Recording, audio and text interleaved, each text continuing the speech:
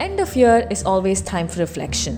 2022 has been a year of big flip-flops for both enterprises and employees. Many companies entered this year with the optimism of last year. But early March, the war in Ukraine broke out and things changed dramatically. Overhiring, joining bonuses, moonlighting, returning to work, and now the big layoffs. This year, the pendulum swung both ways, and we did it all. In this episode, Kamal Karanth, host of the People at Work podcast series, discusses the year that it was with Madhumita Basu, a C-suite member with a cement major.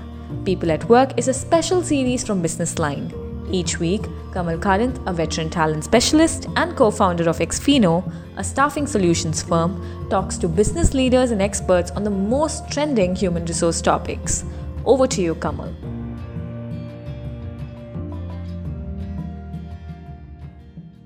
Hey Madhumita, welcome to our podcast, our monthly podcast of People at Work from In the Business Line. So happy to have you here today. Thank you, Kamal. It's an absolute pleasure having this opportunity to exchange thoughts with you. Madhumita, this is what we call as our year-end summary, and we chronicle what happened in the year. And I write today about what has gone through in 2022. And as I was chronicling rather the 2022 things, I looked at quarter-wise. And, this year, the Jan, Feb, March, as a country, we saw the people were continuously hiring. The optimism of last year was still continuing.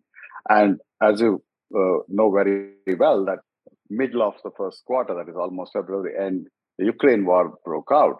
And from then, it has been kind of a downhill in many aspects.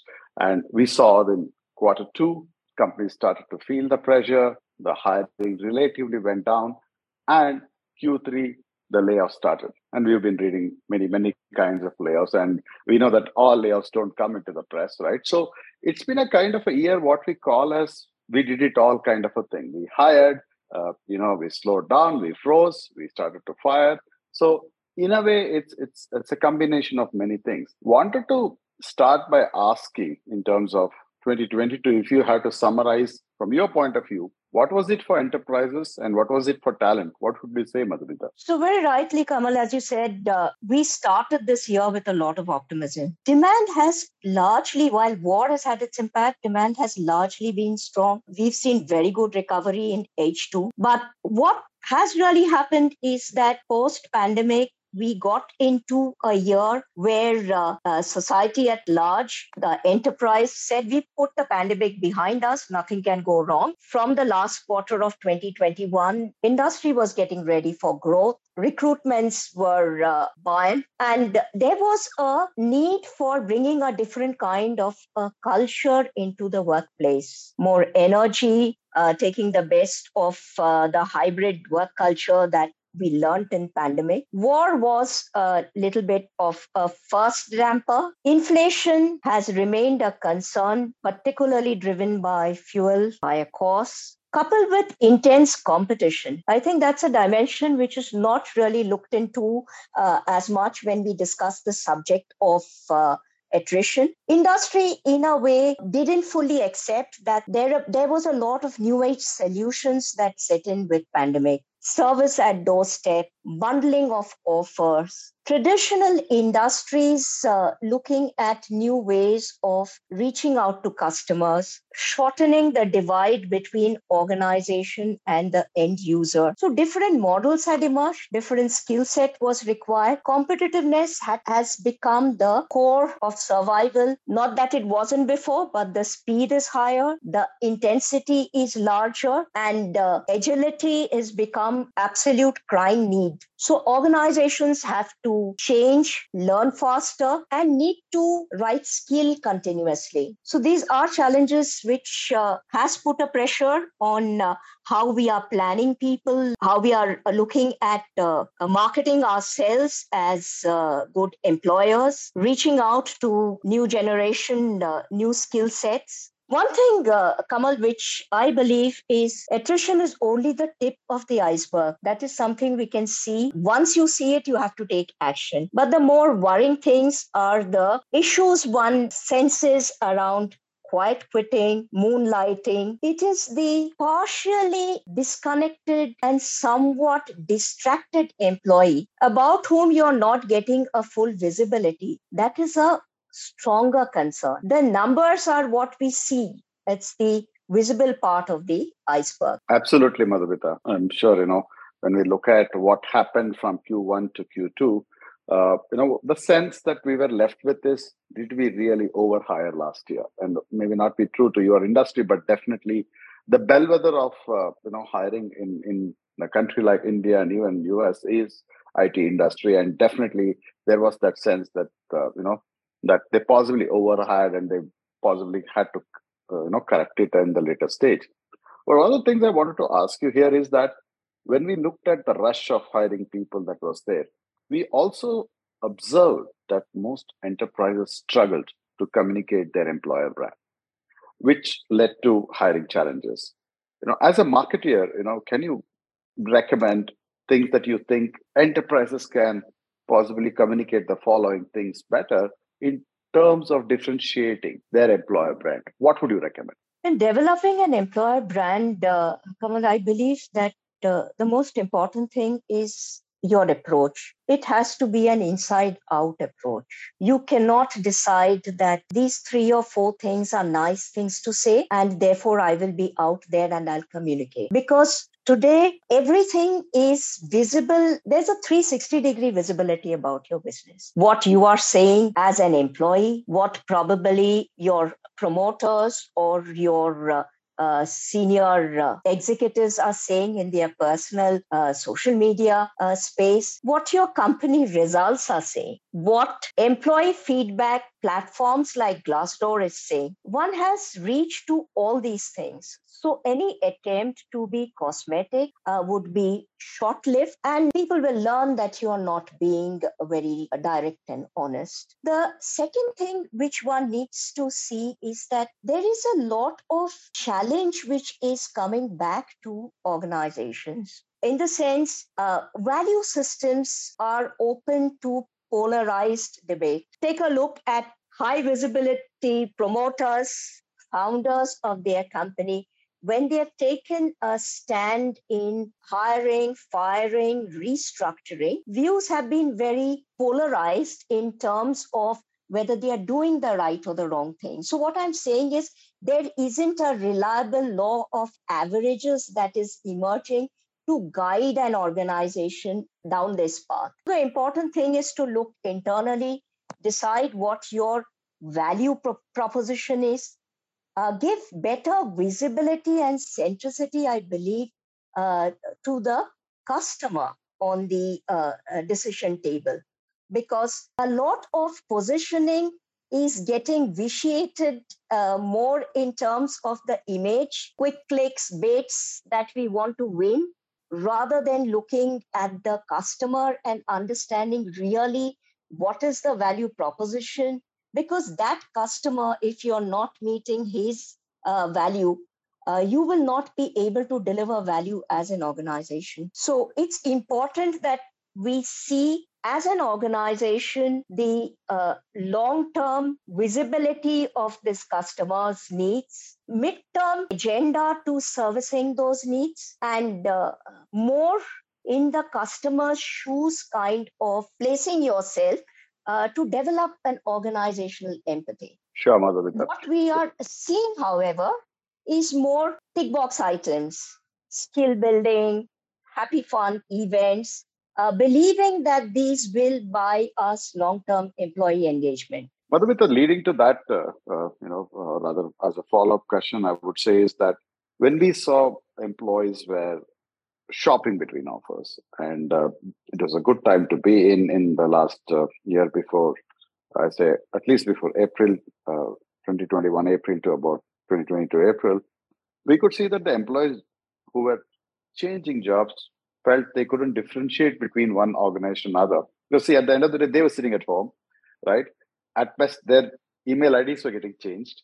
In the end, when other than some names and brands and logos which only appeared in the computers and there was no personal experience per se, the only differentiator was money for them. And in fact, enterprise also felt the same, that this great resignation was all about money. And We could also relate to the employees who are changing jobs as recruiters. We saw that, okay, what is the difference? Okay, what's the dollar and cents type? So it came to that. And the more we talk to people, we realize that in their own organization, the line of internal communication was what they were experiencing as, because 50% of the employees in today's organizations get hired through references.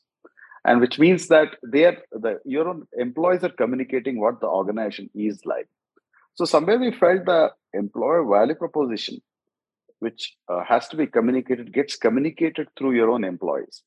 So you think the internal communication channels of any organization, it holds a key, if at all you agree with that. And if so, what do you think are the things the organization can do to strengthen this internal communication channels to establish an employee value proposition?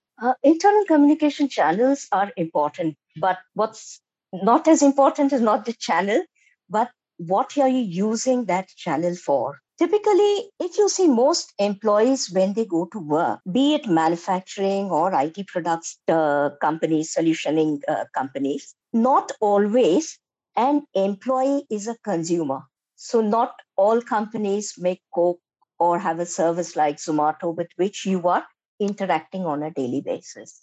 It's very important to give visibility to the employees on why we are doing what we are doing. So you have to use those channels of communication to connect the employee to the company's sense of purpose. That can come out of 2 or 3 ways. One is I connect with the customer and I get a sense of pride when I see his sense of satisfaction with a product my companies make. So I see a value in what I'm doing. The purpose makes a lot of sense when you have brick and mortar companies with plants, offices out of multiple locations. It's a good feeling to get this sense of the customer rather than be into a product or solution that I am working on. So if I am seen as an IT resource bench, then I will only look at my salary, and that will become my key differentiator.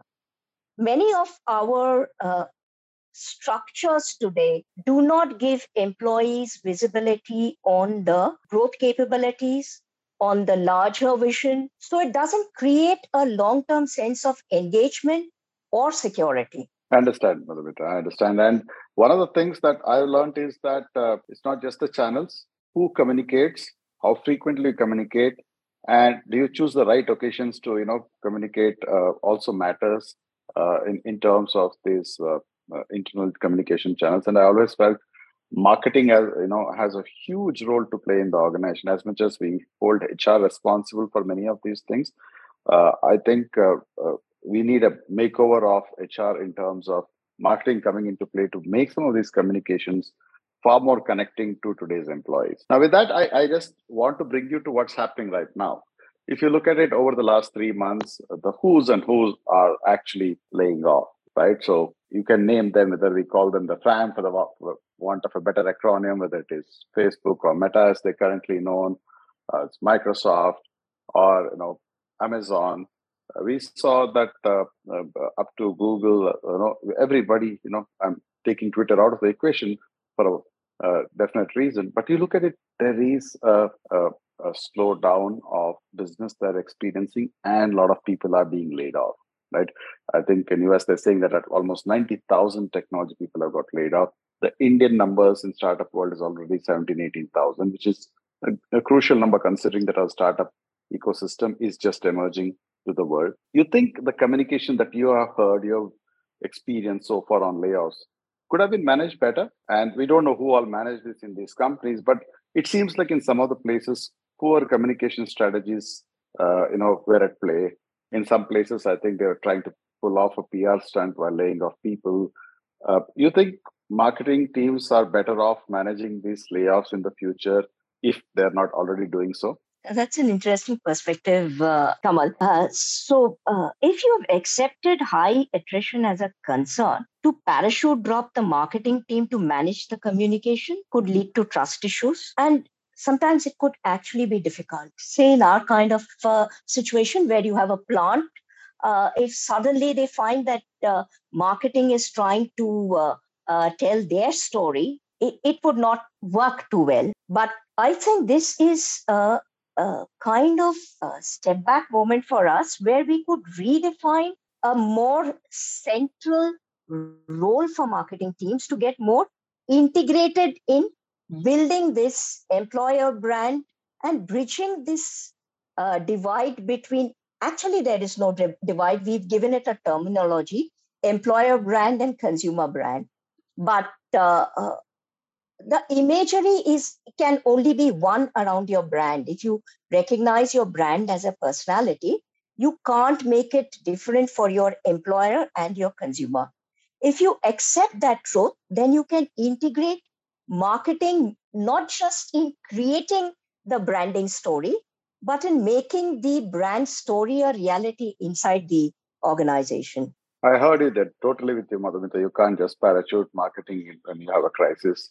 And it is something that employees will call out, and it has to be more integrated. But, from what we heard from organizations which were getting laid off, we felt that, they better had an idea of what they're communicating. And of course, layoffs are so sensitive that whatever you communicate, people would interpret and narrate to others what they felt about it rather than what was the real thing, right?